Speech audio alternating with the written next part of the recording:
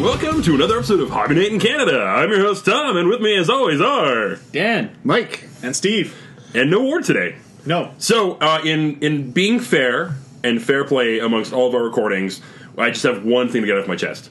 Fuck Ward. Yeah, fuck Ward, yeah. Apparently it's the thing we're doing now. Yes, I don't know. I've been told that I was the butt end of that one last episode. Yeah, but you were in Hawaii. It was minus 25 and windy, so... Yeah, fuck Steve. Yeah, I guess Ward's working outside in the cold right now, so... Yeah, it's only like minus 8 right now or something like that. I think it's 11 or 12 right now. So he'll live. Well, he's getting paid right now and we're not, so we can be mad at him for that. But we have a merchandise store, so we are getting paid literally pennies at most. Unless people wanted to actually go to our Threadless page and get all kinds of swag. Yes. This shameless plug. This is a great opportunity for the shameless plug. You can get anything ranging from t-shirts to coffee mugs. There's even little, like, totes for... you can probably put paintbrushes in, or pencils, dice. Yeah. And for all of you Canadians, there's going to be beach towels as well, because beach season's coming up. And it's only a few months, so you may as well be the coolest kid with the coolest beach towel at Sylvan Lake. There's got to be one of our listeners somewhere in the world that had to Google Sylvan Lake right now, and Or- is like, just does not understand. Or Alberta Beach. Like, let's go to fucking Wabamun, boys! Get some beaver fever. On a good day, it's just swimmer's itch. Yeah, that's like best case scenario. I remember the first time I got swimmer's itch. I didn't really know it was much of a thing. I was like 8 or 9 years old. Went to the lake at Hardisty. Oh yeah, that'll happen. There's so much like farm runoff, I'm guessing. Oh, tons. You basically just like your body becomes septic. Oh god, that's awful. It's horrifying. On that note, Yeah. Anyways, back to talking about hobby things. That was our little Canadiana moment for you. So I hope Albertans appreciated us just shitting on Albertan lakes yeah, they're great. and full They're of great. shit. Yeah, most of them are full of shit now. That's true. That's true. Okay, so on the topic of not full of shit, Steve, what did you get done in the last couple weeks? Not as much, but I did manage to get not as much, I guess, compared to like pre-LVO prep kind of thing is still what I'm thinking about. But I did manage to get 3 Custodes jet bikes assembled, so the Virtus Praetors. Got them assembled and got them all base coated, all the sub-assemblies done. Started doing brushwork on them, and they're gonna paint up crazy fast because they're just mostly gold. And gold is super easy to airbrush and make it look really good. So that makes me really think, like, when you said that, as someone that didn't really play 40K for, better part of a decade, Yep. and is getting back into it, I at least, would talk to you guys, or, be a little bit up to in the know of what was going on. Sure. Could you imagine, had you had zero contact with 40K for 10 years, and someone who was playing 40K now wanted to, talk to you about 40K, and start talking about, the names of things, and you'd be like, what the fuck are you talking about? Yeah. Everything has super weird names nowadays. But I mean, in fairness, 10 years ago, they were reintroducing, they were reintroducing the Necrons and introducing the Tau. So all that stuff had new names. Like, if you were a Rogue Trader player, That was you'd be 15 like... years ago. 15 years ago, exactly. And if you were a What if Rogue you Trader were- player, you would have been like, this is all confusing to me. I don't think it's that crazy. No, but what if you were a guard player 10 years ago, and someone's Sure. like, I play Astral Militarum, or is that what they're called? Yes. Oh, man. Fair enough. That's I'll like give the you that. first Yeah, time I yeah. haven't fucked that up. Yeah. I want to play with my... Oh, I cannot even think of their names now. What were the Kazrakin? And now you're like, what are Kazrakin? Do you mean... Tempestus Scions. Yeah. Yeah, fair enough. Okay. Or, I want to use my Space Marine... What the fuck are the Primaris things even called? There's, the Hell... Intercessors. And intercessors. Inceptors. Hellblasters. Aggressors. Yeah, I Add an I or still to don't the even end. know what they all are. Primaris Captain in Mark 10 Gravis armor. Yeah. Oh, he's covered in Gravis. He's like the KFC of Space Marines. Yeah, that was a shitty joke. Anyways, Mike, what about you, man? Okay, let's see. I've assembled all my Blight War stuff finally. It's all put together. It's primed, and it's got the chrome coat on it for the candy armor. What else did I get done? I got 15 heli blasters put together, primed and coated with chrome. I got the repulsor put together, primed and coated. I got the dreadnought almost done now. The Redemptor? The Redemptor, Yep, yes. okay. Close the game. We gotta use the correct names. Robotai Gilliman is now assembled, put together, shaded, and ready for his. I thought it was coat. Robidi Gullyman. Okay, whatever. Now I'm thinking of it as Luke Robitaille Gilliman. Oh my god! Could it just always be Luke the Robitaille Gullyman? Ultramarines guy. Okay, Bobby just shut G. up. Bobby G. There we go. There you go. No, this one's like straight up hockey reference. Okay, yeah. Sure. Yeah. Could have much more mullet this way. So much mullet. Continue, Mike. He'd never score as much as Lindros. I'm listening. And I put together Mortarion, primed him, and started on his wings. And the wings look really good. I like the initial airbrush pattern. I'm Yep, assuming it yep. was laid out. Yep. It's a little tiny I phone haven't picture. seen him yet. No, you haven't. They because look you've very been meeting me, moth-like. so I didn't show you. They look very moth-like. Are you going to go full crazy like that one guy that did the moth wings with the eyes fuck on no, them? that is. Yeah, okay. There's something wrong with that guy. It looks fucking incredible, but there's something wrong with that guy. Is it the same guy that did the... who adds reflections into an eye on a sorry.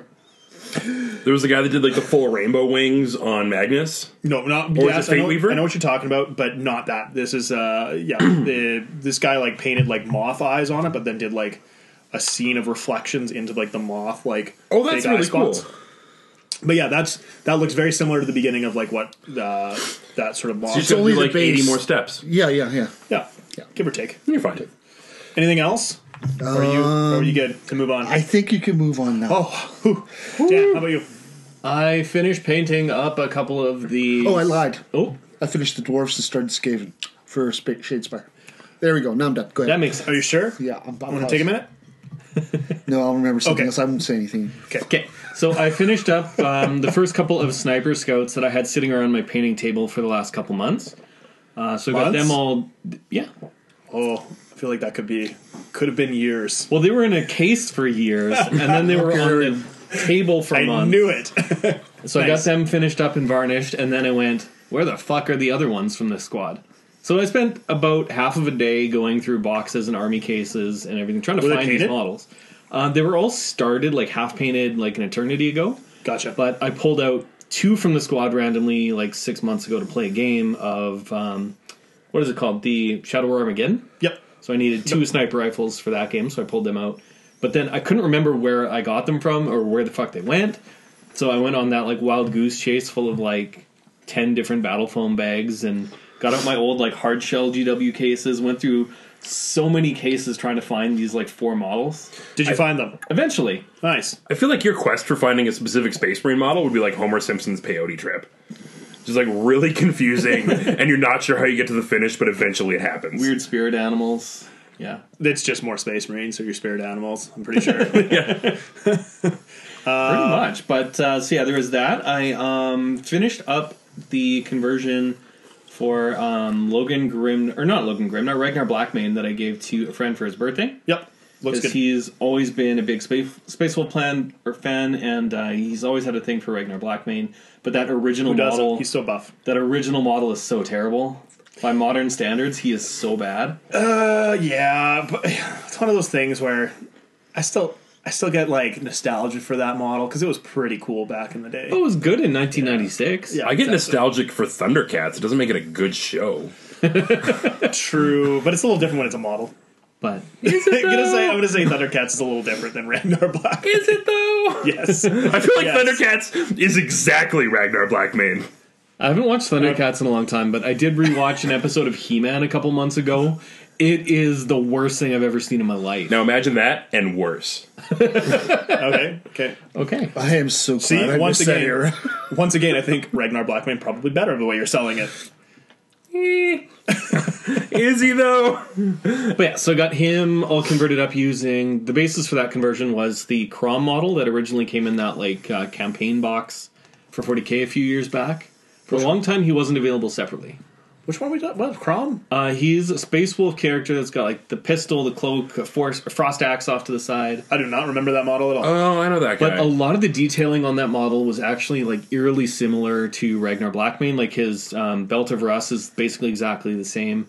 He's got like the wolf head pelt on the same shoulder. His bolt pistol has the same diamond pattern on it. That sort of a thing. There are a lot of like fairly specific pieces that match the Ragnar model, and then there were a number of areas like head swaps and carving off a few details, shaving them flat where they needed to be to match the old model. His big back pattern totem thing had to get cut off. So like there was a lot of this, and custom sculpted another shoulder pad, but I did all the conversion work for Nathan because that's not his forte in the hobby. Great painter, not as proficient with the conversions, but yeah, I figured that'd be a fun 40k project where he hasn't painted anything 40k in a long time. So that might give him a little bit of cool. Yeah, enthusiasm, some impetus to maybe grab the old models out of storage and play a game once in a while. Yeah, that's the real key. Get him playing some games because 8th is great. And yeah, I think he's played one starter game of 8th edition with his Minotaurs before he sold them for like an obscene amount of money. But yeah, anyway, so that was mostly it. I think there's something else too, but I've been working on a couple little things sitting on my painting tree. Now that I've got all these paint handles, I just like randomly sticking models on them and occasionally painting them. It's great. Paint 'em. Got handles. Cool. Tom, how about you? I painted a dwarf. How is the... Okay, before we get to the dwarf, how's the Nurgle coming? Slowly. I'll be honest, work has been a complete nightmare for the last 2 weeks. Okay. So I haven't got a lot of progress. I guess since the last time I saw you, Yeah, it's been a while. and I told the listeners that there was a decent amount of progress. I saw a lot of things were undercoated. Yeah. I got like half the army fully airbrushed and I've started in. The Nurglings are almost done for 2 units. Nice. But yeah, no, a buddy of mine, Luke, was wanting to get like one of the Shadespire gangs painted up by all of his friends. And he asked me if I'd be willing to do one, and I was like, "Yeah, sure, why not?" Yeah, and then that's kind proceeded of to fun be to do like, this one-off model. "Yeah, I hadn't really. I don't think I painted a dwarf, a Games Workshop dwarf, in a really long time. I think like the last time was when I was working for the store, and we did a dwarf army. Yep, and they're nice. It actually doing up that one made me kind of want to do up the dwarves for Shadespire because they painted up really quick. And you're going to have to basically paint up so many models. What is it? 5? Four. There you go. Yeah. 4 models. I was going to say there'd be low model count. I didn't think they'd be 3 like the Stormcast, but yeah, 4. No, and they were. It was a great model to paint up. Painted up fast. Because really, Are they mostly armor? Because they're the no, they're mostly naked Naked flesh. babies. Okay, so they're not like the Zeppelin. They're more like troll slayers. Okay, gotcha. Yeah, they're basically just troll slayers. Yeah. So with beards. Oh, they're the Fire Slayers or whatever, right? Yeah. Yeah. Okay, gotcha. But it was really fun. I got to try out using the gloss Agrax Earthshade Yes. for the first time. That was air quotes because he refuses to call it Agrax. It's always been Devil and Mud in his mind. For our listeners, because I just it's okay. Good. It's okay. I still Smooth call on. black Chaos Black. Let's move along. It's okay. Just saying. Skull White and Chaos Black. It's okay. It's all right. right. Come on. Confessions of a longtime GW painter. Yeah, absolutely. But I did for the gold, I did the 50-50 mix of the Agrax Earthshade and the gloss one. Yeah. And then their Drukai Violet. Drukai Violet. Yep. And it was... That would be the matte one. Yes, the regular one. Yeah. I don't think they do a gloss violet. No, I don't So think the they point do is that. though that you're cutting the Agrax gloss with another. Yeah, and getting that Agrax mixed with purple just right over the... Yep. Is Retributor Armor the darker one of the two? Yeah. Yes, 100%.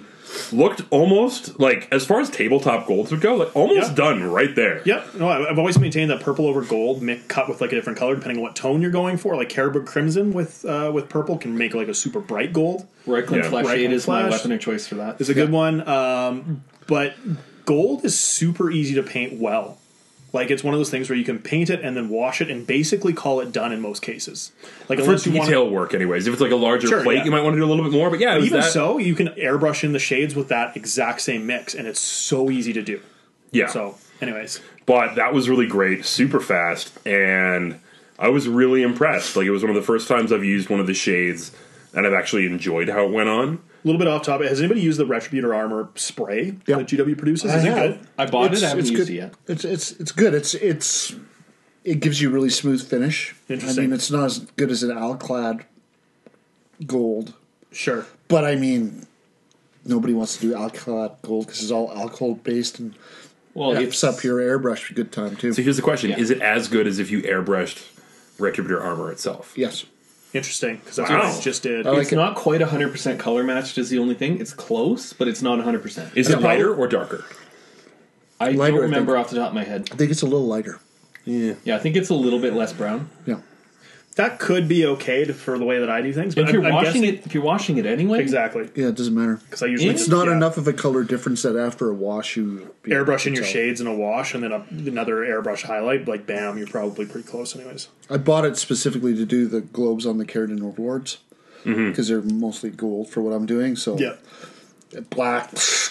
Because it was interesting, because doing those custodes, I airbrushed all the Retributor, and it was a pain in the ass to get good coverage with that over black. Like, surprisingly painful. Was it coming off kind of green, like if you're airbrushing a yellow? No, it just had bad coverage. Like, it looked like you were painting it on really, really thin that's interesting to because get it to flow. brushing on the Retributor armor, it goes on so strong. Yeah, totally. And airbrushing it to get it to come through my airbrush, it had to be so thin that it took so many coats. And it just was a pain in the ass to airbrush. It turned out quite nice. What's the needle size on your brush? It's an HPC Plus or whatever, so it's not the smallest one So that it's they make. not like the 0.2 No, fine needle? I think it's a 0.3. Yeah, it's a dual brush for sure. Yeah, I think the HPC is 0.3, so I'm a little surprised you had issues getting it thin enough to flow through there, but then Well, again, without that cover does, sorry, that color does cover really strong, so maybe it is a little bit coarser. Yeah. Anyways, and it's also a bit of an older pot, so it might be a little bit chunky in there too. I would say if you're going to have to do it again, buy the Retributor. Yeah, totally. Okay. So if I add more custodes, because I quite like the way that they play, custodes could be really, really fun. And frankly, if you're painting up like that, they'll paint up fast. Fuck, they paint up fast. It's crazy how like that was like last night. I started. I had the sub assemblies done last night, and that was what I have right now. What I posted on our page was from 5 o'clock getting home from work to 8 o'clock playing again. Wow. Couple Yeah. hours, not bad. Yeah, yeah, crazy. And it's that. with some pain in the ass airbrushing. Yep, totally, 100%. And shades are on there. Yeah, it was there.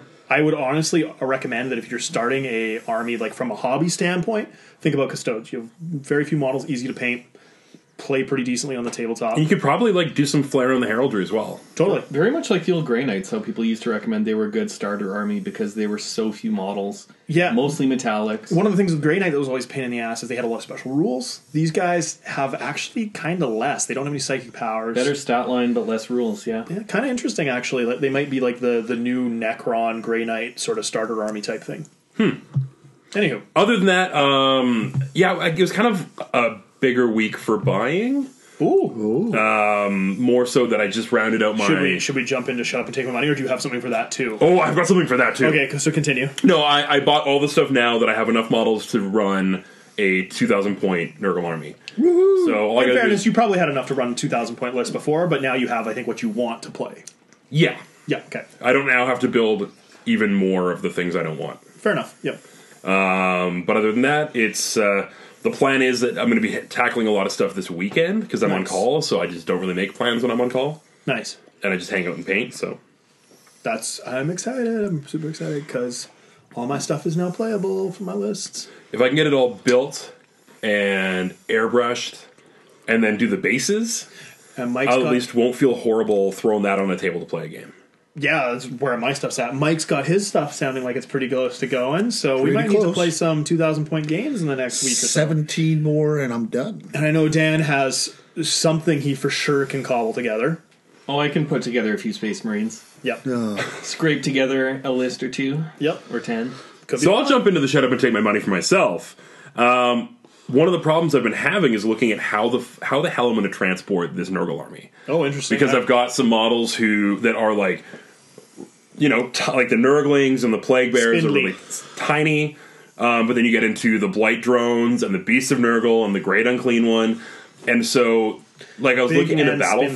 Foam, and I would have to get a 720 and probably then some to transport this army. but there's those Table War cases that have the magnetic tray or the metal trays in there that you magnetize everything to. Yep. And I was looking at that, and I should be able to put my 2,000 point army into that. It might be a little precarious for traveling on an airplane. I don't know for certain, but Is I it would still worry carry-on about size? light drones. I'm assuming No. sorry. it'd have to be carry-on because you would not check your magnetized stuff. No, and I don't know if it's carry-on because it's pretty large. Carry-on's surprisingly big. It's like 19 by 21 by 11 or something like that. Like it's quite big. So the blight drones, we'll see about that nonsense. But like at the end of the day, this is at least for like local stuff going to be a much better option. And there's a guy selling one for a discounted price that's never really been touched on the Warhammer swap page. So Nice. I'm going That's handy. to sometime this weekend to check it out and probably just going to throw money at him. Cool. That's awesome. For folks that are addicted to battle foam as well, they do make magnetic tray cases as well now. Yeah, they're the ones with the weird like side post thing going on that slides into the case. They were demoing them at the demoing them. They were showing them off at the LVO. They looked a little weird. Yeah, they are modular, but I think the trays are attached to the side posts, so you kind of like assemble in. If you have like 12 inches to work with, you can buy like the 3-inch or the 4-inch or the 6-inch or whatever, and like stack your trays that way. But they might not be as freely adjustable as some of the other systems. Fair enough. But they do have a magnetic system available if somebody is like totally locked into the battle foam ecosystem or whatever. If that's their thing, they can do that too. Cool. Dan, how about you? Your shut up and take your money. For Keep me, going. there were a handful of things that I picked up recently. I picked up the Eisenhorn model from GW. Yep. So the one that came out when the book The Magos was released. I ordered that and never got a call from GW. They don't call you anymore. What? Yeah, you just check your email for like the tracking number, and it'll just they don't call you. I bet you it's at the store and I've already paid for Yep, it. mine has been there since like Saturday or something, but I'm not going to go pick it up until Cal Jericho comes in. So I ordered him a couple weeks ago as well. But anyway, so there was that, and then I finally had to, because the pre-order window for the Modifius Fallout game was closing at the end of February. I do not know what this is. It is a tabletop, like 30 mil strategy game. Basically, this is not a test, but officially Fallout licensed. Oh, cool. And it looks super cool. There's all kinds of crazy shit for it.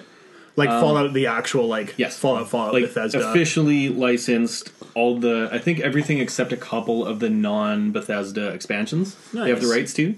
So like they're going to supposedly be coming out with. So you're gonna get those crazy Brotherhood of Steel or whatever the hell they are. Brotherhood of Iron. Yeah, Brotherhood of Steel. So I got I did get. You can tell I'm a huge Fallout fanboy.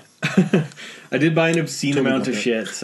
It ended up costing like a good $600 and some. Because I was waiting for the exchange rate to get better because it was in pounds. And it never got better in the last 3 months. Yeah, they need another Brexit.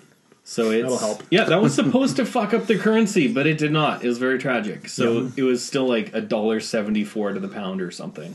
Whoa. So it was painful. But I got the Brotherhood of Steel bundle, the resin upgrade to the starter set, the robot pack, the turret pack, the scenery pack, which has those like Corvega atomic cars. Yep. It's got like I think it nice. might have 4 of those in it now. Corvega is pretty sweet. That's one of the neater parts of like that 50s retro nuclear thing going on. Yeah, it has the big spaceship looking like Cadillac totally. style fins Yeah. and stuff on it. So there's all kinds of crazy shit in there. As well as a few of the little accessories and stuff. Do you get why can I not think of his fucking name? The robot helper guy from Oh, Codsworth? Codsworth. I was going to say Farnsworth, but that is the wrong IP.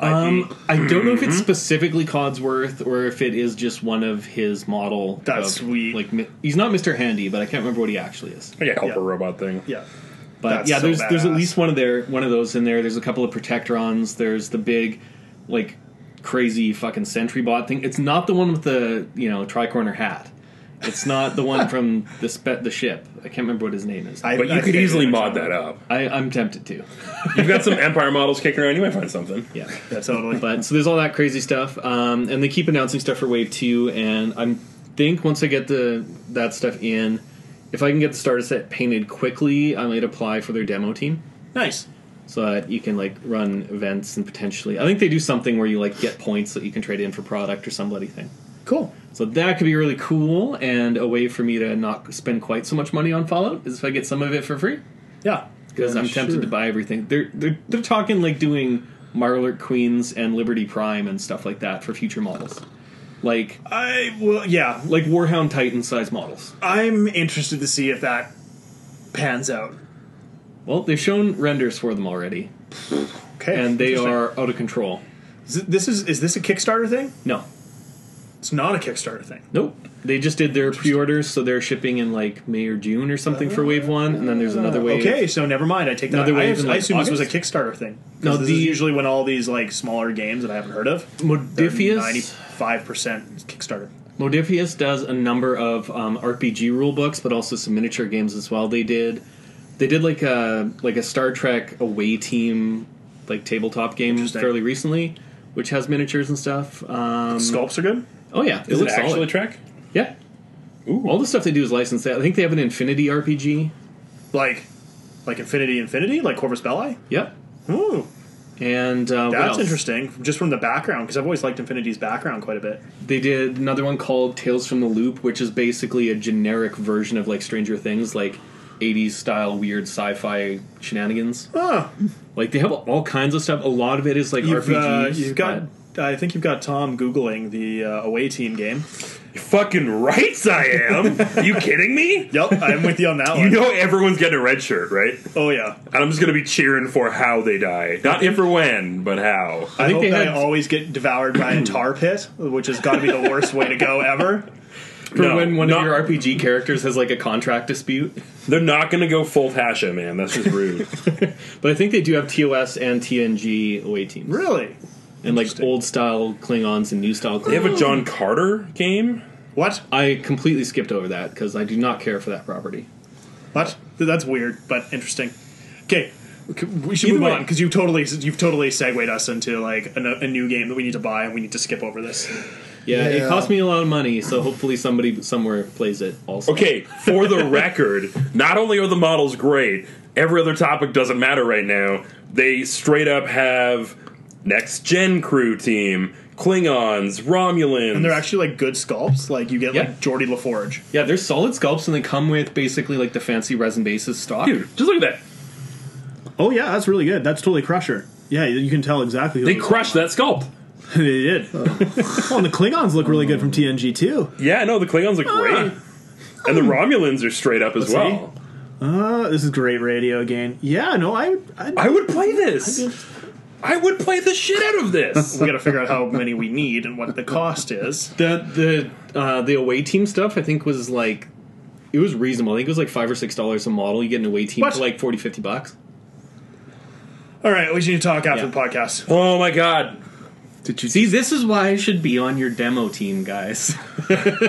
Well, what? Just like tell nerds about like these things coming out, and we'll just be like super jazzed. Apparently, that's all you need to do. I'm really close to saying fuck 40K right now. Like, and I'm super jazzed on 40K, but like, come on, man. They've got original series and next gen Trek Yep. and Romulans and Klingons. I want to see the rules. The models look okay. Like, I paint them up for sure. But I have, with any of the Trek board games, I have this idea that they're going to just fuck up the rules so bad, just like Attack Wing. Like, you're going to play the original series crew, and they're just going to get murdered by way better tech. I don't know if that's a thing. But if each faction is like one box, Yeah. 6 or 7 models, it's not that bad. Sure. Yeah, that's what they said with Attack Wing. Yeah. Yeah, but Attack Wing was garbage. Yeah, well, I'm just saying. Trek this- doesn't have a great All track right, I'm record. going to cut in and Okay, keep you it mean a track moving record? because we're way off schedule right now. Totally. Okay, my shut up and take my money is Forge Bane. Oh, mine too. And time save. Moving on. And I also bought Get Started Stormcast Vanguard because that's all the new models in the starting set. And Eisenhower. Nice. There you go. That's mine. Quick, for any of our listeners that's been hiding under a rock, Forge Bane is the one that has the new knights in the kit. So it's got Mechanicus, Necrons, and the 2 Armigers. No rumors around the rules for the Armiger, but they're supposed to be a lighter knight class. Everybody that's plays knights is super excited about it. Or Right. AdMech, because they've been teased all together. So we'll figure out what happens. But it should be pretty cool. Yeah, sounds Anywho. good. And that new Necron Cryptek looks real cool. Way better than Failcast. His staff might actually be straight. Yeah, Yeah. plastic staffs and not resin. Yeah, those were some of the Yeah. worst for the crazy curves. Anyways, moving on. Moving on. Well, this is why I feel like I could, spend a bit of time looking at Trek here, which I'm going to continue doing while we talk about everything else, because I'm really excited about this. I'm surprised you're, like, humming and hawing at me right now. Yeah, I like Trek. I'm a big fan of it, but I'm a huge Trek fan. I just don't know if I want to play a Trek tabletop game. Someone's got to sell me on it. Why the fuck do you not want to paint a Riker? Because previous Trek games have disappointed him. Yeah, with Does just Riker cause. come with a chair to sit on weirdly? Yeah, if he does, then that'd be pretty hilarious. You could do like a little mini diorama. He always of sits him on stepping chairs over the weird. back of the chair. He always sits on chairs weird. He just says everything weird. He's one of the weirder characters that gives me kind of the no feeling. He's so tremendously 90s, it kind of bothers me. You might have to convert him to be playing the trombone. Yes. Yes, you do. Just like salute, because he was the one that was always seducing the alien women in Next Gen. Oh, totally. He was the Kirk of the crew. Like Picard was like he ran the ship like a CEO. Right? Yeah. He wasn't really a traditional like captain. He was totally that badass CEO. Riker was the captain. Unless he's banging the anthropologist. Yes, that's true. Got That's it. true. Or yelling, "There are 5 lights." I can't remember the exact line. And then there was that one girl on Ryza.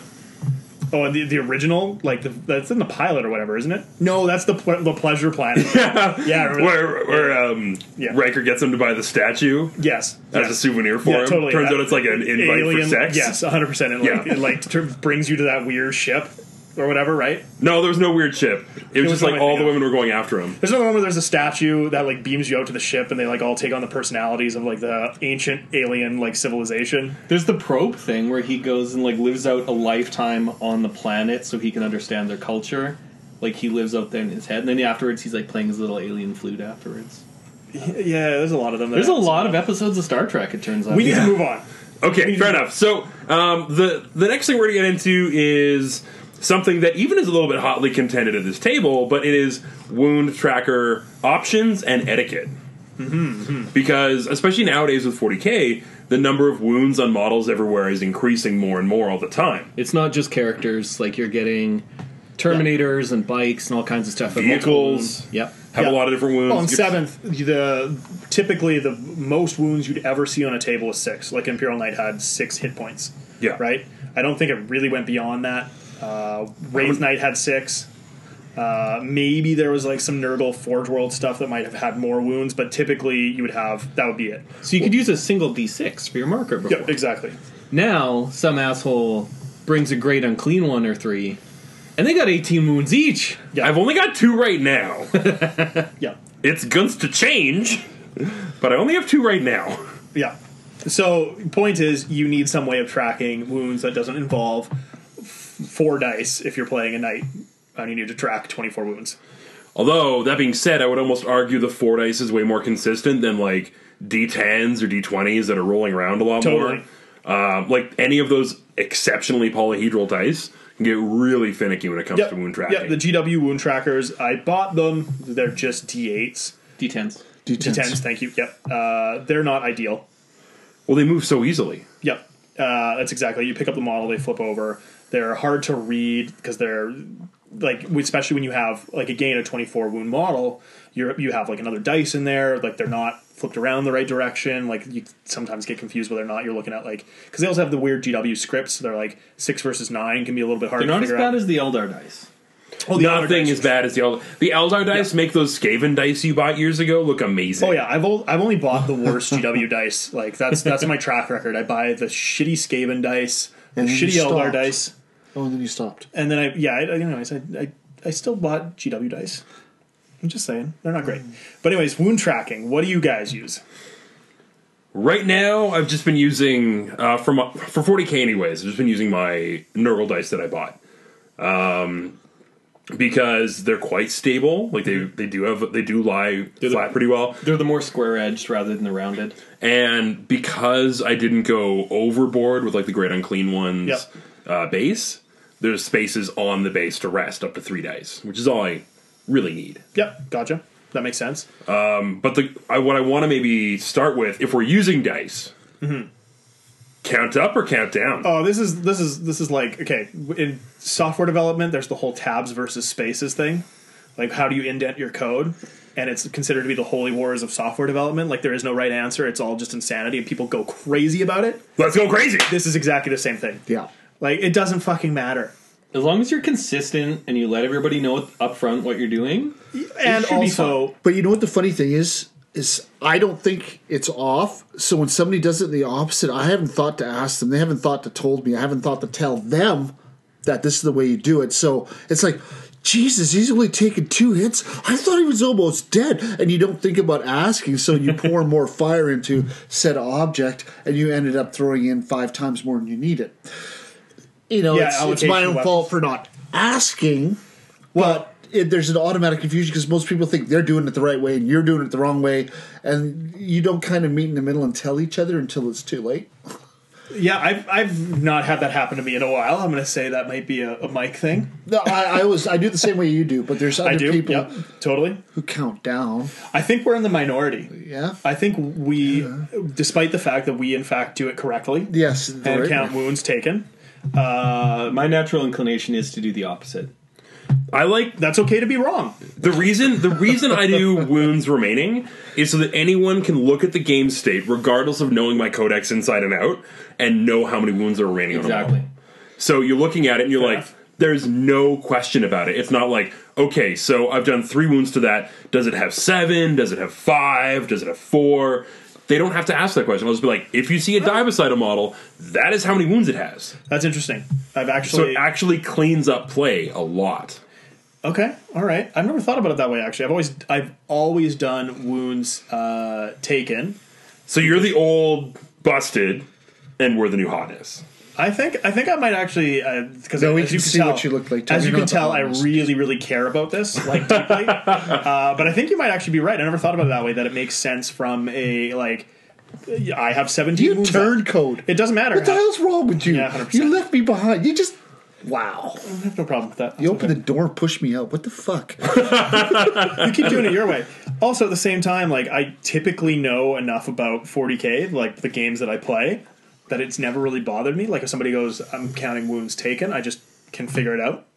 There were points in like 3rd through probably 6th edition where I could do that too. But Fair enough. Fair not enough. anymore. I do not spend like I don't know how many wounds half the stuff in my own army starts with Yeah, fair enough. because I just don't play enough. And especially nowadays where the scale and the variability of what wounds could even be. That's a very good point. It's not like everybody's HQ has 3 wounds across the board anymore, which used to be Maybe normal. that orc war boss has 5. Yeah, well, exactly that question right now. Like, if somebody asked me how many wounds does a Seeker of Slanesh have? I don't know. 69 probably. Correct answer. No, but it's probably It'd be 3 or 4. horrifying. It's 2, 3, or 4, and I don't know. Right? Right? Yeah. So this actually makes some sense to me. I kind of like this. I think I might have to change.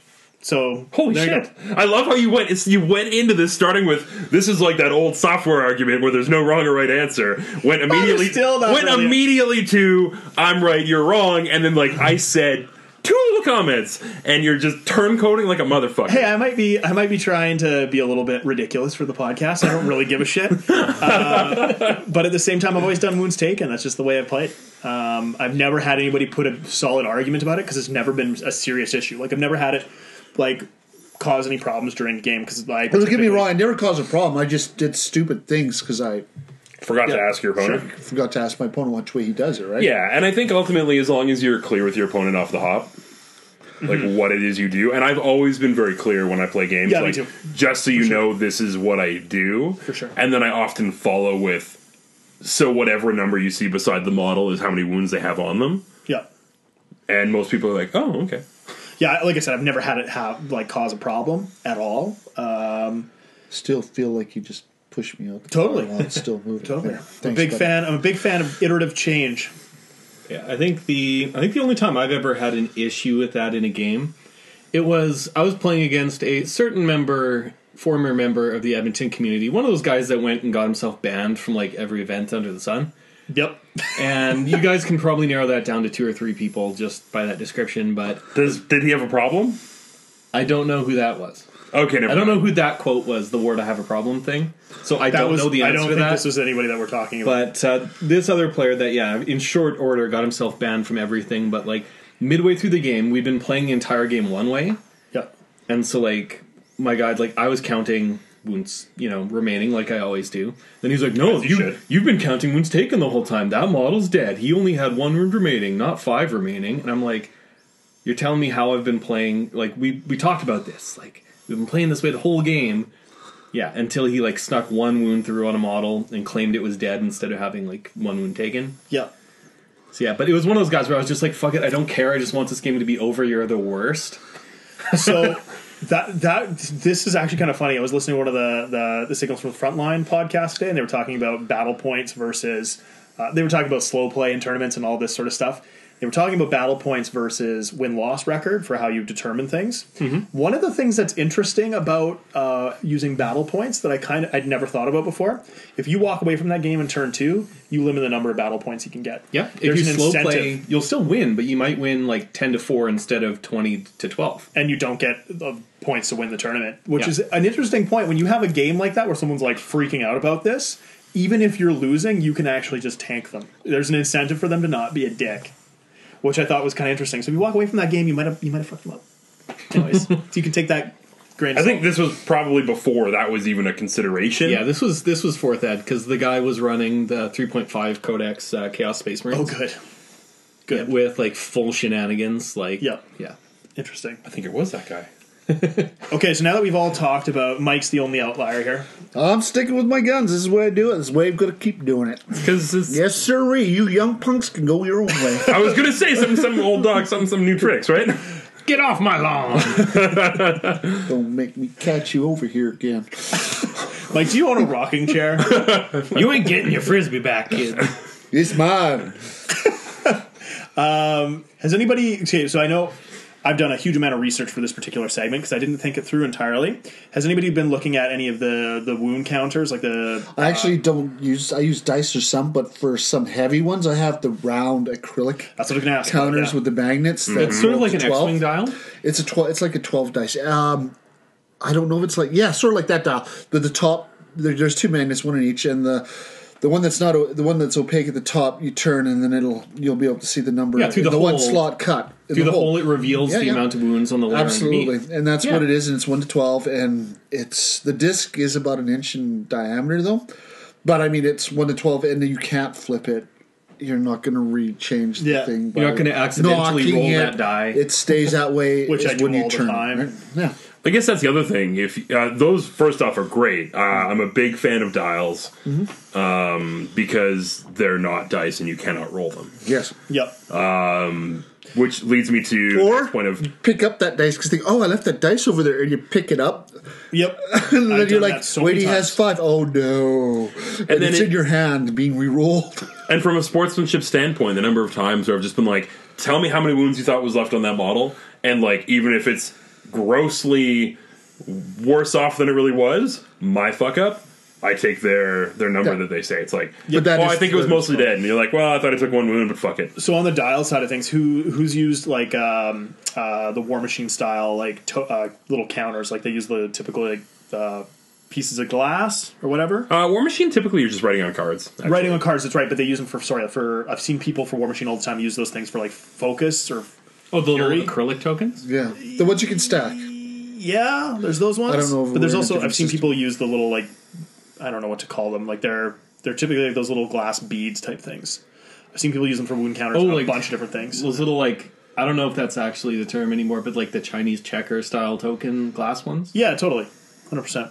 Yeah, or It might I've not be a seen, War Machine thing because I am not a War Machine. not a War Machine thing, but I know a few guys that have done that, like for Malifaux models, Sure. where there'd be a stick on the base, and then those little beads you could just slide onto the stick, and that would like tick up the number of wounds. I have not seen that. Interesting. Yeah, I'm thinking of like. So what I typically did for like in 7th for my Wave Serpents that each had 3 hull points, I bought little acrylic cut Wave Serpent tokens. They were about a half an inch tall, and I would just put those beside my Wave Serpents as they took wounds. Because I found with running like a whole bunch of Wave Serpents and Wraithguard and sorry, not Wraithguard, Wraith Knights, and just a bunch of multi-wound models, I'd pick up the dice beside them all the time. Yes, I know. Like that was just something that I did not on purpose. It just was almost unavoidable. Yeah, I have that like almost OCD level of wanting to like clean The stray dice dice away, off put the them back in table. your pile. Totally. So it's hard not to grab them off. That's part of the thing about playing 40k too. Is it's a cinematic game, right? Like you actually want the game to look cool. You bought these models to look cool. Yeah. Having a bunch of dice strewn around and templates and rulers kind of takes away from that. Exactly. Yeah, and then like obviously the one solution is like a different color die. I've often gone towards different sizes, That's what I do. Yeah. you know, so it's The very chess 6 obviously 1 centimeter ones or whatever the hell they are versus the The like, 12s versus the 16s. Yeah, those yeah. ones. Yeah, totally. So like there's that. I don't know. I think it would be really interesting to see if there was a bit of space for now that 40k has a lot of. It's really extra now when it comes to all the wounds on everything. Yeah, totally. You're finding a lot more infantry with multiple wounds, a lot more that's the thing that I was medium-sized gonna things. say. Vehicles have a ton. Like maybe getting into some kind of a like. Would it be so bad to have a differentiation between like some of your different vehicles, some of your different squads, and actually have like a sheet with like clear plastic totally. that you could just like a dry erase on? I was going to say, like, the thing is having a tracker, a wound tracker for a Terminator is very different than having a wound tracker for a Land Raider, and you need both in your list if you have Terminators and Land Raiders. So, like, a dial's great for your Land Raider, but what about the Terminator? Like, maybe that's where you have little tokens. Fuck it. Go and, like, just get a laminated piece of, like, just even a comic book sleeve, right? Yeah, Comic Not a book wizard sleeve. Wizard sleeve, loose. so loose. But no, like a comic book sleeve with your list printed out in it would work fine. And then all you have to do is, if you wanted to, on the back of their bases, you could have like an A, B, C, or whatever. Yeah. And that really wouldn't fuck with how the army looks, because when it's on your tray, you're not looking at the back of the base anyways. Yep. It's what you're looking at. Like, It's kind of a pain in the ass for your opponent to be like, okay, what's wounded? yeah. Like, there's that too. Like, But it's always kind of a pain in the your ass. whole argument about counting wounds remaining is partly for yourself and your opponent to see things. Putting that on that piece of paper is it's tough for your opponent to really get a good idea of what's going on. That's why I'm not going to change what I'm doing. Sure, yeah. Unless we get fully to the point of like having scoreboards at every table with like a TV screen, and you can That'd like, be sick. how cool would that be? And it would like track everything that happened, That'd be badass. I'd be a big fan of that. like smart boards, like in classrooms, Yeah, it'd be cool. and you could just like click on it with your finger. Sometime you should ask Kyle about his capstone project because he did. He used a smart board to track barcodes in the bottom of models' bases, so you could like move them 6 inches and like click, and it would tell you where the models had to be. Roll all your dice for you, and you just clicked on this like crazy smart board. It was like a giant iPad. It was really cool. It was really Tom's flabbergasted right now, but project actually was pretty decent.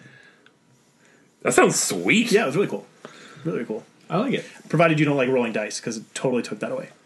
You know what? There's actually, I've heard conversations. I think we might have even talked about it a little bit with when we first talked about Alexa and War Machine Yeah. with that app that those guys were developing, Yep. where it would do everything for you, and you're just Yep. moving models around and like talking with the device.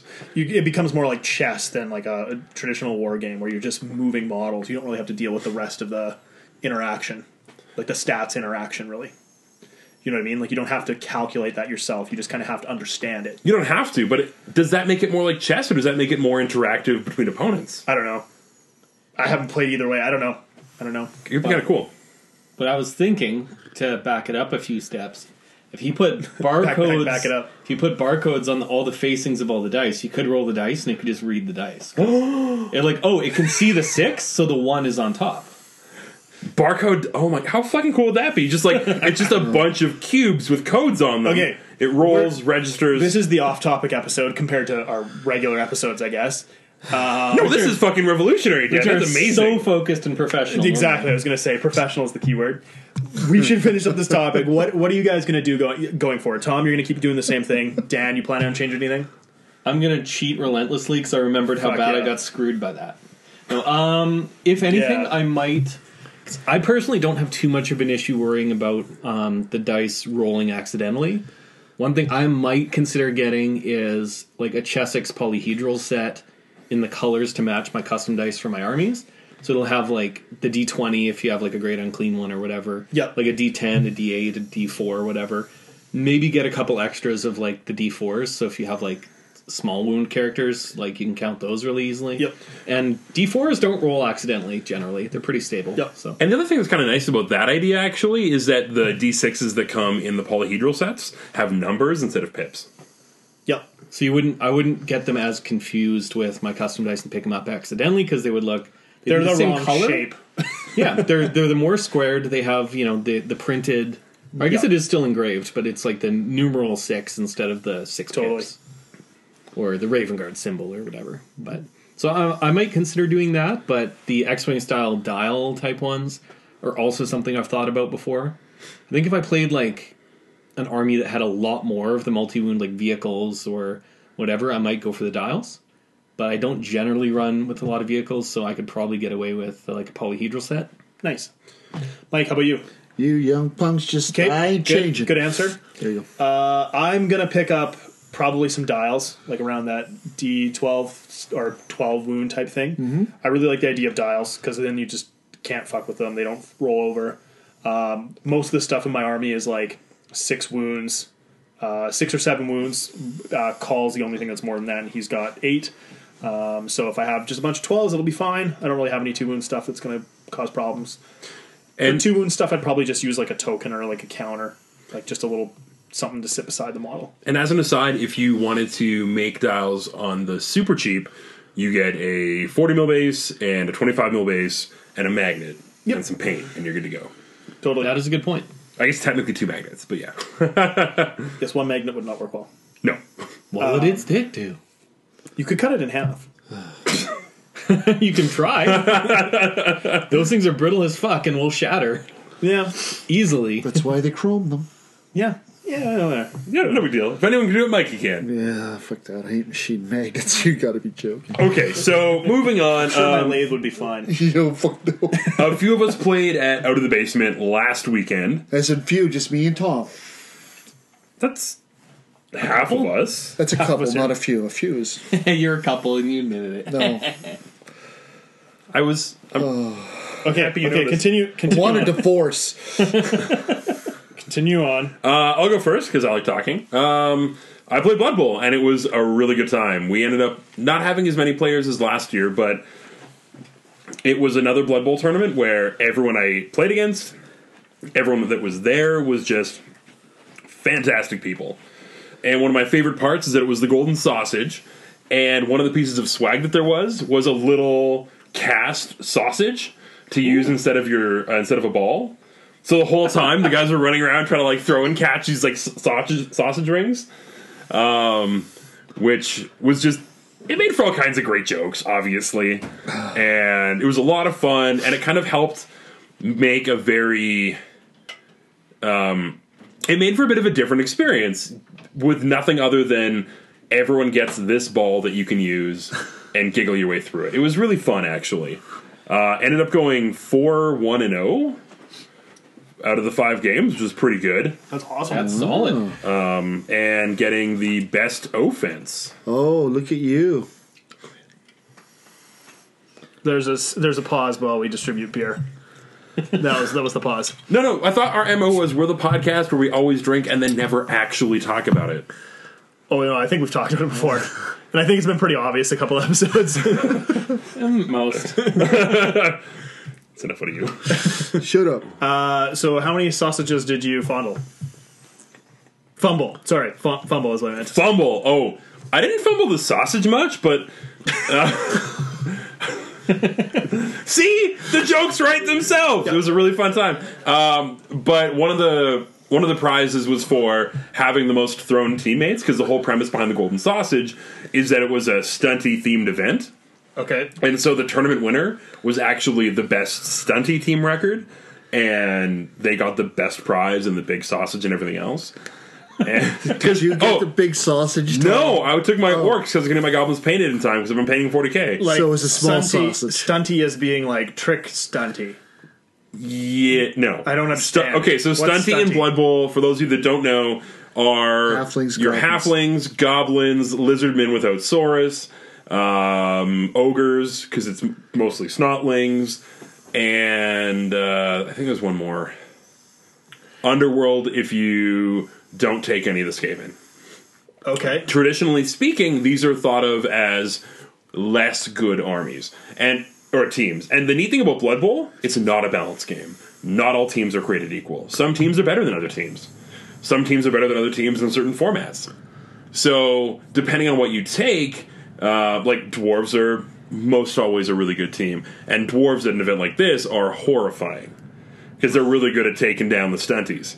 Okay. But normally at most events you have a stunty cup where the people playing those like third or fourth tier teams are playing for their own championship. Gotcha. So even if they're going like 2-4 or 3-3, if that's the best stunty record, they get a trophy. Okay, Out of all the crap teams. Gotcha. This one kind of flipped on its head. It was actually sponsored by Old Country Meats, which is Todd's meat shop. Yep. And so, like, sausages were given out as prizes. Because it was the golden sausage. That's Because awesome. it was a halfling-sponsored event. Obviously. So halflings got free chefs. And there was different buffs for the different halfling teams and everything else. And goblins got a bit of a boost. One of my favorite things he did was give That's awesome. all stunty teams got +2 fame to start. Like And you then roll, whoever is more famous gets even more fame. Some of the results, like pitch invasion, you roll for every model on the pitch for your opponent, and normally on a 6+ they're stunned. Every point of fame you have it makes that die roll easier by 1 point. So normally in a game, the most you can get is 2. So fame +2 is if you have twice as many fans show up as your opponent. Yep. Now, the goblins have a special model which gives them the hooligan, which gives them +1 fame while he's on the pitch.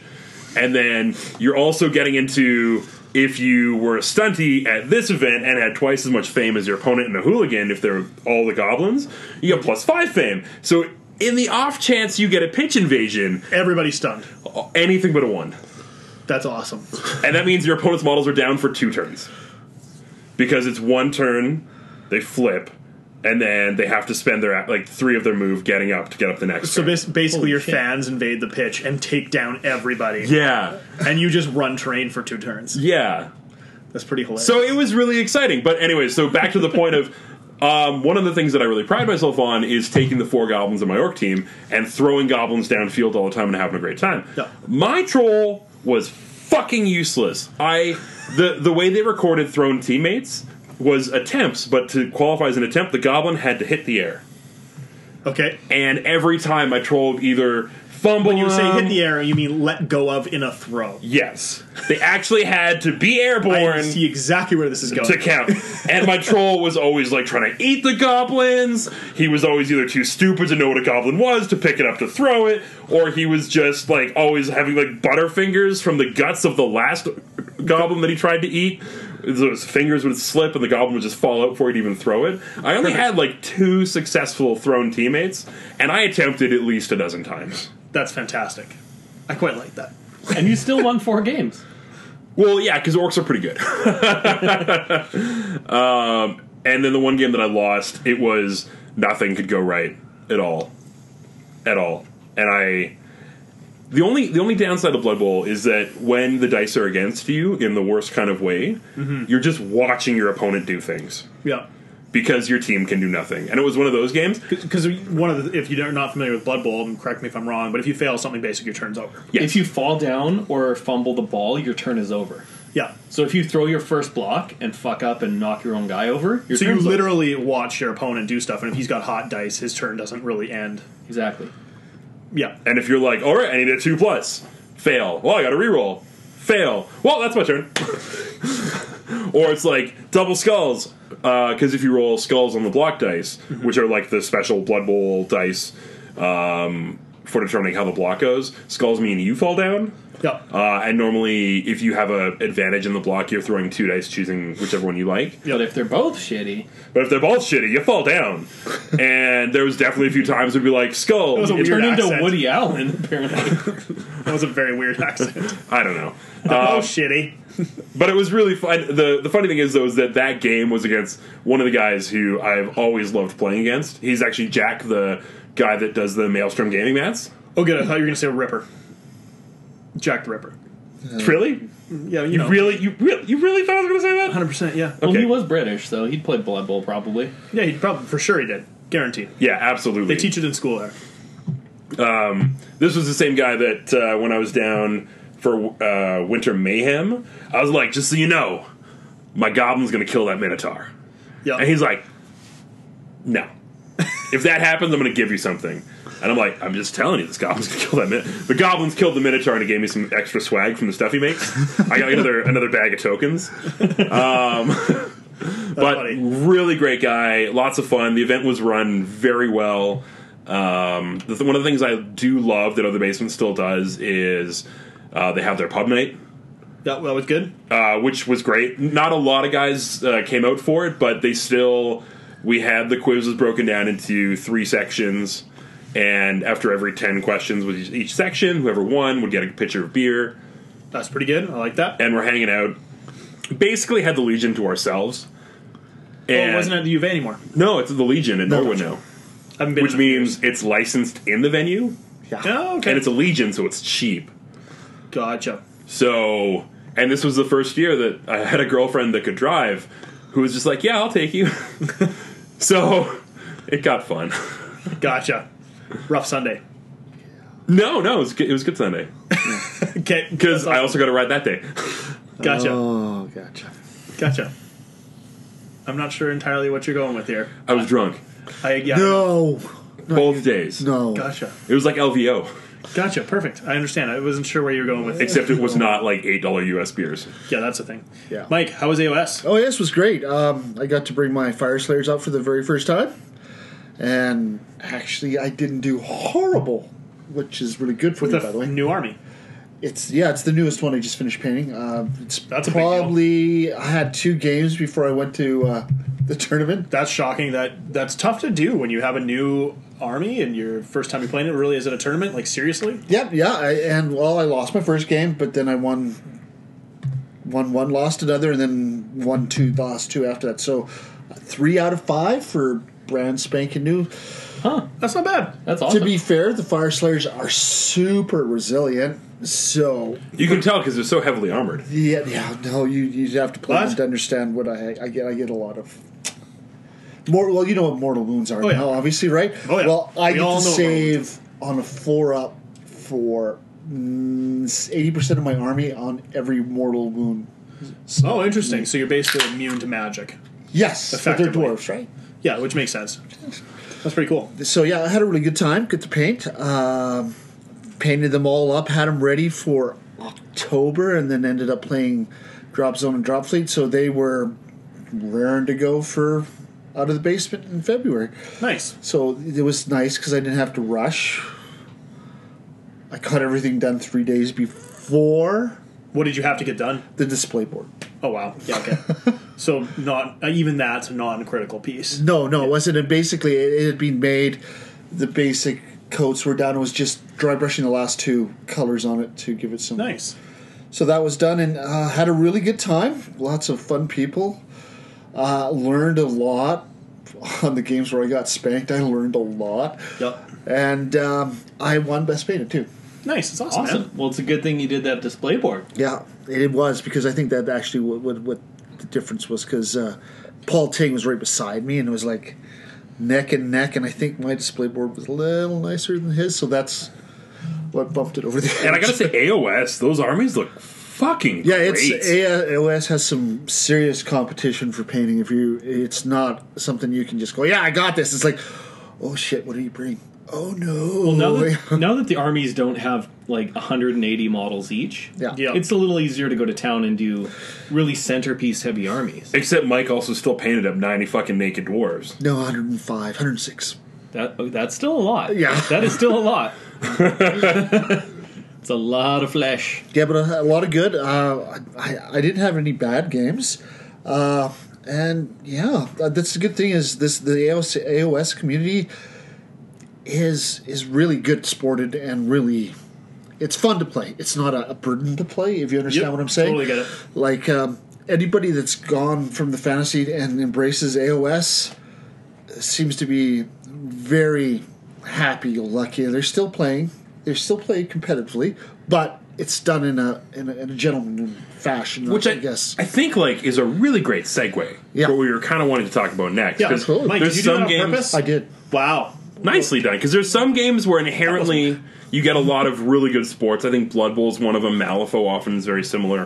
Age of Sigmar is great. There's still a ton of great players for most other game systems, but some of them get a pretty bad rep. War Machine and 40K, I think, typically are the two I would agree with that. worst defenders for the reputation about tournament play. Yes, absolutely. At least And- locally, every area is going to be a little different. I Yes, suppose. it's true. That's true. I think it's not just locally though. I think it's provincial for those two areas. It's pretty standard worldwide. The concept of a whack player is totally a 40K thing that came out of like way back, even in like third and fourth, the win at all costs idea. Well, especially you used to have the Ard Boys tournaments, you know? Yeah. Oh, yeah, And you I see hate a those. lot more cash prizes associated with That does Yeah. drive Those up kind the of events. nasty play. To Totally. be fair, and so you look at an event anything. like the LVO, where winning the LVO is like, what, $5,000, $8,000? The ITC has its own prize and the LVO has its own prize. It's at least 3,000 US, if not more.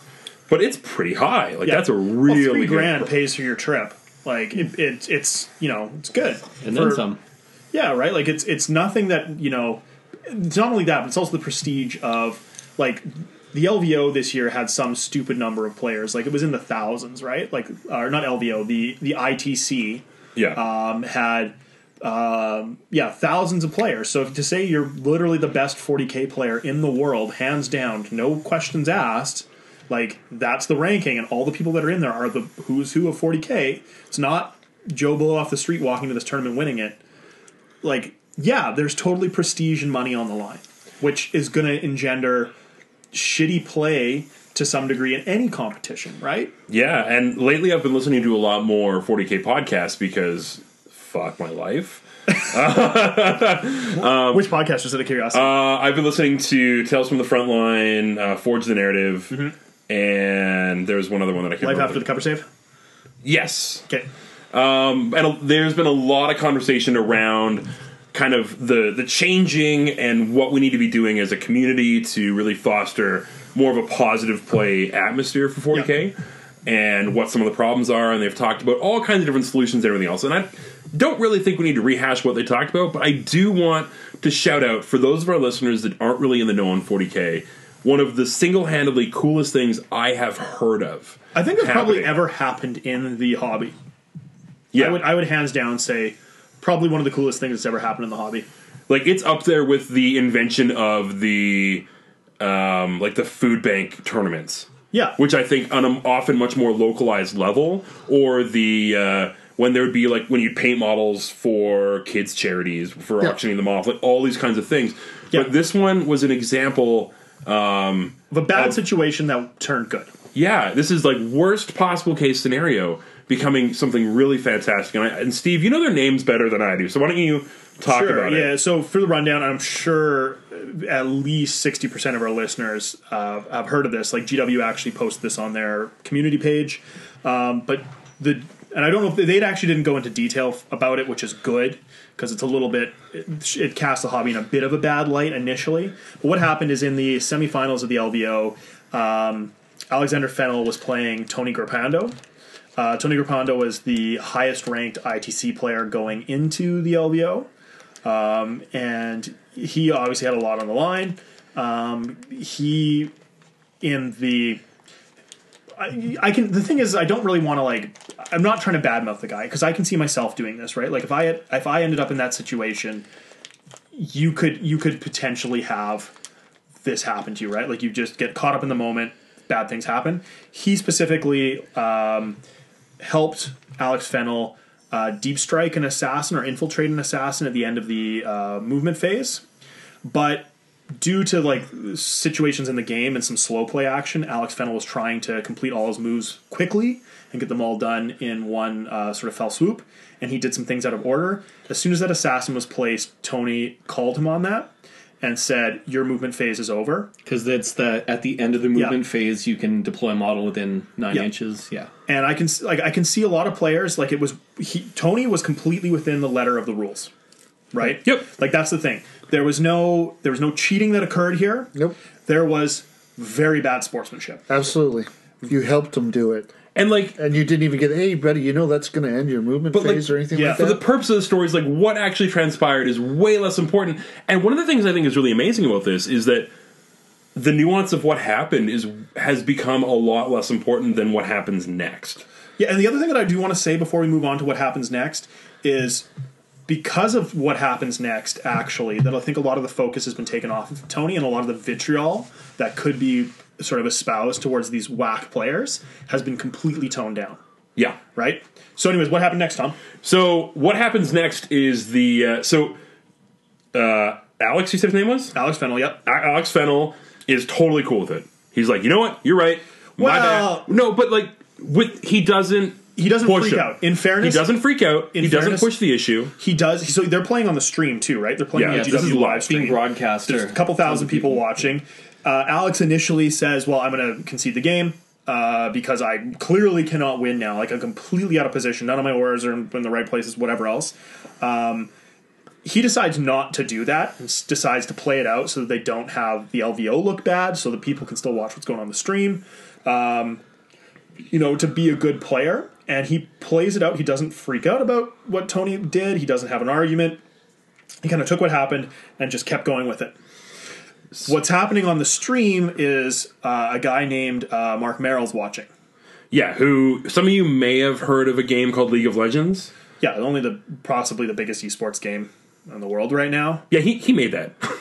Yeah, he's the CEO of the company Riot that made Games. it. Riot So Games. he tweets out to the Frontline Gaming guys. He's like, "Hey, I know you guys don't have an award for sportsmanship. I would like to donate $5,000 to this guy to have one, if you will let me do it." Yeah. Frontline tweets back or sends a DM back, and they're like, "Really?" He's like, "Yeah, absolutely. It's gonna happen." So they do this, and Alex's immediate response is like, "I'll take it." Like, once he's finally been approached about this, and it sounds like it's a real thing, he's like, "I'll take it, but just so you know, I'm donating this to charity because I do not want this for myself." Yeah. His wife works at apparently, I don't know the exact details on this, but I think his wife works at a children's hospital and decides to donate it to the children's hospital. So not only to a charity, it's to a fucking children's hospital. So then he goes back home, talks to his employers, and they're like, "Well, fuck, we'll match that." So now the $5,000 has become $10,000. Yeah. The story leaks out further. Games Workshop hears about it, and they're like, "Fuck, we'll match it." So now this $5,000 initial donation to a children's hospital is $15,000. Yeah. And this ability to talk about this situation where a guy gets fucked by a bad sport, yeah. turning around to like real money to a children's hospital. Like, sure, it's not going to buy him a new MRI machine or anything, but like that's going to go a decent ways to do something. Oh, totally, 100%. Like, I think that this kind of comes back to what's been interesting about tournaments like the LVO, and I think in a lot of ways Adepticon probably has some of this too, and Nova, is they get so big it's impossible to do the best sports award, right? Because There's zero bombing. yeah, and not only that, you have you just logistically cannot do it. You will have so many ties. Yeah. You got 500 players and you can only rank your 6 opponents that you've played. You're gonna have 1/6 have best sports votes, give or take, right? Like, it's just, that's mathematically how it's gonna work out. Like, realistically, 50 players is kind of your hard cap of where you can do it Yeah, totally. in any meaningful way. Exactly. So the thing that I find interesting is they've sort of almost incentivized, like, I think if you had some sort of award like this for these large tournaments in the top 8 or your final televised like hardcore games, like the best sport award for those final players, that's given out sort of by, I don't know, the community of some sort. And I'm not proposing any sort of like way to make this work, I have one. but holy crap, would that be cool? Super easy. End of the tournament. If there's one of your opponents you think is worthy, nominate them, write down the situation, TOs determine. Yeah, but even so, like, I'm 500 players. I think that's still hard to do, right? Like, Not everyone's going to... Like, it's got to be that, Sure. like, big thing. But either way, we're talking about there was a sportsmanship scenario at this big event. yeah, And one of the things that I really like about it is that, like we were saying, this whole idea of the shit that happened initially is completely secondary to what happens next. yeah, totally. And we're not talking about... Could you imagine if this had not happened the way it did, how much negative press the hobby would have had Totally. of like, oh shit, I don't want to go to tournaments because of these assholes. Whereas now you're like, okay, so some of those guys are there. Yep. But what about playing against that guy? Yeah. That guy sounds fucking amazing. Yeah, hopefully I get to play against an Alex Fennell. Yeah. And the stories that I've heard about, so I've in passing talked to Alex Fennell. He once played on a table beside me at one of the LVOs. He is the guy that you want to lose to. You know what I mean? Yeah. Like, he's the guy that's going to kick your ass and be nice about it and help you out become a better player. Like, that's kind of the understanding that I have about that. You know, like, and that kind of comes back to, like, play a competitive game, play a tight game, do your best, but you don't have to pull bullshit to win, right? Like, that's just like sort of I think a misconception that a lot of people get caught up in, right? Especially I think locally here, 40K has had a bad rap for that, where people get sort of the heat of the moment thing going on and forget that they're playing against another human being who's there to have fun. Yeah. Right? Like, you both are going to have fun playing this game. Why make it awful for both participants? And I just don't understand that mindset. I do understand where that feeling comes from, like where that action comes from. But I'm really hoping that that's something we can sort of push forward with in other tournaments and other gaming scenarios. Absolutely. So it was kind of a little bit shoehorned in there. I know we hadn't really talked about it, and I really want to do the shout out for it because it's such a great thing to have happened in the community. Yep. And yeah, coming from that place. Well, it's not a great thing that happened, but it's a great resolution. The outcome is amazing. Yeah, totally. The outcome is fantastic. Yeah, totally. Now, I want to go do a complete 180 and talk about Mike Speeds. Yeah. Really, you had to lead it that way, did you? Well, 100%. We are literally going to talk about your new beads. My glass beads. Yeah. My glass micro beads. Micro beads. We didn't talk about the size. Yeah, that's it. Okay, but basically, yeah, we'll lead right into this. we'll lead into this probably. Segues are for suckers. There was a Golden Demon winner in 2016 who painted the Gut Rot Spume. Yep. Yeah. And basically, this gentleman used water effects and thin nylon and micro glass beads to create some amazing slime and water effects on his model. This was actually a lot harder for me to get in Edmonton because everybody I talk to says, oh yeah, you get it from somebody who does nail art. Okay, none of the craft stores are selling glass micro beads. None of the nail places are carrying clear micro glass beads. So I had to order online and get it that way. But over the process, it took a couple of months to get this, basically. But with this effect, you can make some amazing slime and water dripping effects. That is amazing. It's just, I'm really excited to try this out. So how do you actually do this? Like, do you take the nylon string and like drag and you it through attach these? it and attach it to one bleed, then you attach the other end to where it's going to be dripping, and then you're going to do some coats of water effects over top of it. And if you want it to be a different color, like you want it to be slime, then you're going to add a little green or a little brown or a little. So how do you yellow to actually it. like get the beads on the string? A little dab of super glue, Okay, gotcha. all right, and bang, bang, and you do both ends. And what? I'm trying to make a shitty joke. You're doing a really shitty job of it too. No, okay, but the entire idea though, right, is to like water effects when you have them like typically not flat. It's really hard to get that like foam droplet effect going on. Yeah, and this Yeah. could go both ways. It could be from forming a drip of slime coming off a tentacle to a spray of water coming up where you have droplets flying in the air. Oh, so there's squirting involved. So you can do both kind of effects. But to me, I'm always like, I get excited about trying new things out, and this is the new project that I Yeah, really like they wanna did this try. on the surf, like you can see on this one model. Yeah, this- that's the one I was talking about, the spoon. Yeah, this guy who's standing Right. on the boat or whatever.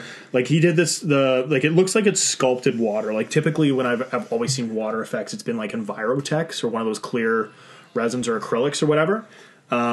This guy doesn't seem to have the clear acrylic going on. Like it's an actual sculpted and painted surface of water. Yeah. But then he's used like the foam white caps to represent the clearness of the water. Yeah. Okay. So glued on top of that are these beads, and then stretched out to the tentacles. So it really gives them not just like cool water effect. It gives the illusion of splash. motion of the object in the water, which is something I've seen on a lot of historical scale models and like military stuff. And like there's that famous, I think it's a Gundam that's like in the water and there's kids playing on it. Like one kid's fishing off of it.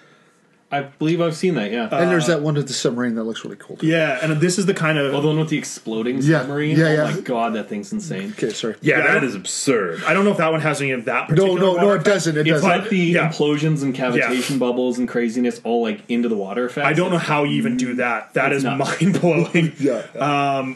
But nonetheless, this is a great way, I think, of getting that, like, you know, the heroic scale stuff that we're doing. Yeah. Getting motion out of your water effects, which is something that's really difficult. Like, I could see you doing this where you have a model walking in a puddle and having, like... Yeah, the little splash effects Yeah, and dots exactly. spraying out in the corner. Yep. Because I'm sure we've all seen that where somebody does like a big centerpiece, like a Wraith Lord or something that is like walking through a puddle on the base, but it's completely still flat surface of the water. Yeah. And it doesn't look immersive as a result. Just realized immersive. Good joke. Nice. But yeah, it is kind of productive. No matter how well you do that water effect and paint it nicely and all the rest of it, if it's a dynamic running pose, but the water is not reacting to the foot that's splashing Yeah. through there, it looks weird. What I like about that is the thing about the Envirotech side of things, or like those clear acrylics. Yeah, that's cool. Is you can never sculpt that. Like, it's impossible to sculpt Envirotechs, really. It dries It's to its level. self-leveling. Exactly. That dries is to its that's a level. feature on the box. And if you sculpt it, you just ruin any translucency on it. Like, so I really like this idea of being able to sculpt your water and still give it that transparency. So I think these are really cool. I'm excited to see what you do with it. It looks time consuming as fuck to make that work. Like, I think I got These my things other are speed tiny. down really good, so I can slow down once in a Cool. while and do this. I can only imagine how long it takes to like actually get the shape out of like a droopy. Do you know what his Piece of first thing was? He string. didn't use the clear nylon. The guy who did this used to pluck his white hairs out and use those. Jesus, like You're set, Mike. Yeah, I got enough for a lifetime, buddy. No, I'm actually really excited to play with this too because, like, the plan, and I was talking to Mike about this yesterday, is that I'll get my entire Nurgle army painted up with, like, the blood effects, but otherwise not a lot of extra goop. yep. And then once the models are painted and I'm happy to play with them, then I'll start playing with some more of this, like, making sliminess coming off of Which them. is fun. And you can't really ruin a model with that stuff, especially if it's a Nurgle model. Like, oh, he got slime in the wrong spot. No, he didn't. I'm pretty sure there's multiple orifices for that slime to come out of on those models. Exactly. And so it's going to be really fun to try clear, try tinting it, try and get like different things, which will help with otherwise pretty flat and soft models, getting some extra. I just had an idea. So this is kind of like one of those new modeling products that like a lot of people like probably haven't heard of. I'm assuming another one that's probably not as common is the crushed glass for snow. Mm-hmm. I've never seen anybody do sloppy, melty snow. I wonder if you could do the two, but that would work well. I've seen it done. It's if Done you mix well? in On a couple Very rarely. high-end like crystal Very brush kind of rarely. models. Sure, but I could see this being a really cool thing to do with that. Yeah, and it is something that you could do before if you're mixing in a lot of some of the clear like artist gels and stuff like that with a little bit of the crushed glass. But I think even there are some people that I've seen use microbeads for snow effects. Yeah. Especially for that slush. Totally, but- because one of the things that I've always wanted to do is that sort of scene from Band of Brothers where they're in the Ardennes forest where it's like springtime, slushy, muddy forest. Oh yeah. I've never seen that sort of thing done really, really well. I might not have seen those pieces that you guys are referring to, but I could see combining these two techniques being a thing that would be really cool. It could be really interesting as a side note on the Deathcore of Krieg Army. 100%. Yeah, like Having like snowy, slushy duck trenches. boards, Or like Valhallans. Yeah. having a duck board that a model's stepping on. Yes, they actually are called duck boards. And having the water squish out the sides would be pretty neat. Pretty neat for trench stuff. Oh, There's a lot of cool stuff I think you could do with this. Yes, I know. That's why I'm excited. Yeah. also, anything else to talk about on this? I think No, it's pretty new, but I'm just really excited to try out all the different things. Like you said, you could do slime, you could do normal water, you could do muddy water, Drool. drool. Basically, what this model has is like drool, effectively. Like, Well, no, I think the slime is pretty slimy. it's kind like I don't want to call it. There's a mouth there that's out of the side of his body, Like, it's not his head mouth, but there's like a... It's a Nurgle model. There's multiple mouths. There's a gaping wound that is a mouth. Nurgle's like the Oprah of mouths. Everybody gets a mouth that's probably infected. But yeah, totally. It's not like drool coming out there. Yeah. Yeah. Anyway, yeah, drool will be good. But yeah, so I wanna finish this episode with one thought, What? and it's gonna be a segue into our next episode. Okay. So, faction ADD and 40k may be kicking in for me. What's that? What? Faction ADD. What? He wants a different army? What? No, I'm gonna get the Nurgle done. Okay. But fuck, I'm excited for Tau. That's been another episode of Hobbit in Canada. We'll see you next time. I'm Tom. Dan. What the fuck? I'm Steve, and I'm so happy.